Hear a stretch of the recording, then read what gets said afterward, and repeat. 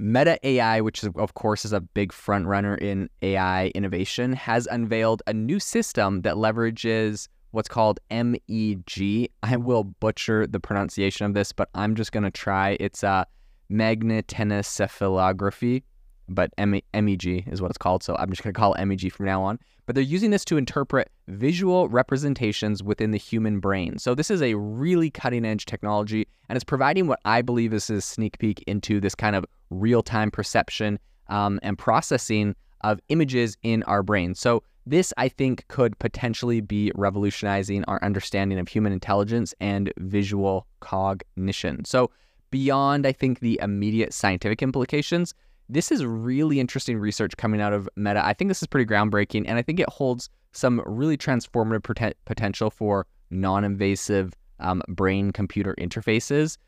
These kind of advancements could be invaluable in clinical scenarios, particularly for individuals who, due to like brain injuries and other things like that, have lost their ability to communicate verbally. They could use these types of tools, think their thoughts, and, have that translated by even an AI voice that could be trained on their voice before they had before they lost that ability. So I think there are a lot of like really cool use cases here. I'm not going to go all dystopian and Facebook just reads your mind to serve you ads, but I mean, come on, that'll probably happen too. In any case, so Meta's newly essentially introduced system extends from its recent architecture, which was originally crafted for decoding speech perception through MEG signals. And so this is kind of a three-pronged system, and it consists of a couple things. The first is an image encoder. So this component essentially crafts representations of an image without referencing brain data, which is interesting. The second part of this is a brain encoder. So syncing the MEG signals with the image encoding, this segment kind of bridges the gap between visual stimulus and then the brain activity that comes from that. So when you look at a picture, your brain shoots off certain brain waves, it's certain stimulus, and if you have something scanning your brain while you see that picture, it just says, okay, like it takes a snapshot of what your brain looks like, and it says when they see this picture, this is what happens. And they're able to look at your brain signal without knowing what the picture is and make the prediction about what the picture is, after they train on enough of this data. The third part of this is then an image decoder. So drawing from the brain representations, this final piece recreates a plausible image, right? So it's actually predicting what you're looking at. So data used for training this architecture was sourced from a globally accessible data set of MEG readings from healthy participants. And this is, I think this is related by the International Academic Consortium things.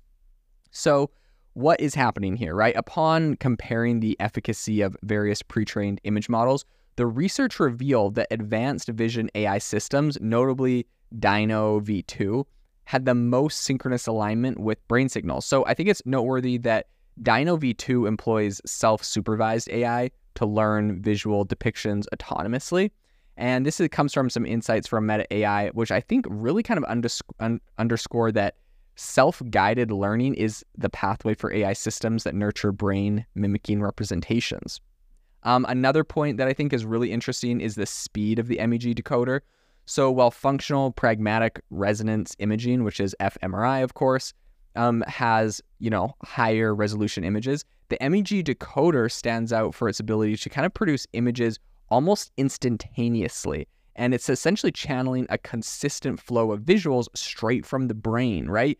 So it's not like, okay, scan the brain, okay, generate image, we sit there, wait for it to load. No. It's doing this instantaneously. So you have something like you have an fMRI scanner on your brain, and we're literally just looking at what you're thinking like in real time, like it's a movie, like this thing's playing live. And the imagery generated by the MEG decoder, while it's definitely not perfect, it like distinctly captures broad level characteristics of images that the human is thinking of. Categories like animals, humans, trains. And so I think the precision here kind of wavers more on intricate details. Like if I'm visualizing Elmo, it may not create like a literal version of Elmo exactly how I'm thinking about it, but it's going to create like some version of like a red stuffed animal doing X, Y, and Z, right? So I've seen some like really interesting samples here. I saw one where like essentially they showed a picture of cheese, and then it showed like a plate with like these weird kind of cheese things on it, very similar. I saw another one where it showed it a cat under a blanket. It then the AI generated a cat. Now the cat under the blanket was gray, and the cat it generated was kind of like an orange cat, and it didn't have a blanket on its head, but like it did a pretty dang good job generating a cat. So like it understands the concept that you're thinking. So maybe not like specifically and literally, but pretty dang good. And of course, what I always say with this kind of technology is like, for all the doubters that are like, oh yeah, it's not perfect, like, you know, it just did like a cat, not the exact one. Like these things will just get better. The training will just get better. And so I think don't worry about the drawbacks, or don't really worry about like the limitations of this technology. Start thinking about the implications of when this technology is perfect, because it will get there. So I think back in 2022, Yann LeCun, who's kind of in charge of AI over at Meta, he's, you know, pretty big. He's on X all the time, tweeting.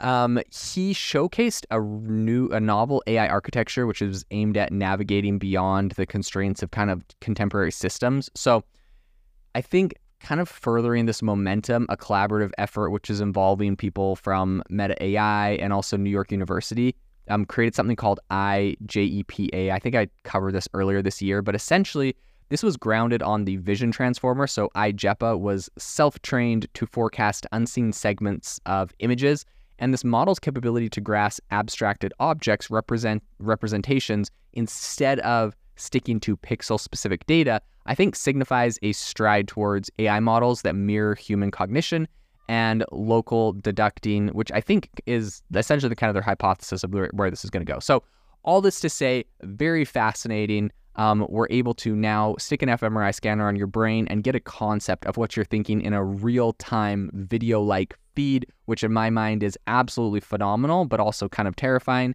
And this is definitely something that I will continue to follow. I stand by my prediction. Meta's going to incorporate this into the Meta VR headsets and read your mind to target you with ads. So anyways, it'll be interesting to see how this plays out, what privacy people have to say about this, what, you know, if there's an outcry, whatever. But this is my prediction at the beginning of the year. I'm holding to it, and we'll see if this actually happens.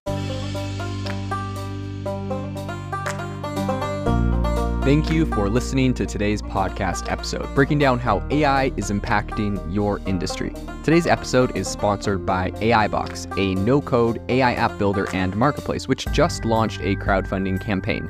If you are interested in investing in a new AI startup, you can go to republic.com/AI-box. I'll leave a link in the show notes as well to learn more. The minimum investment is $150 and the maximum investment is $100,000. Until next time, have a fantastic day.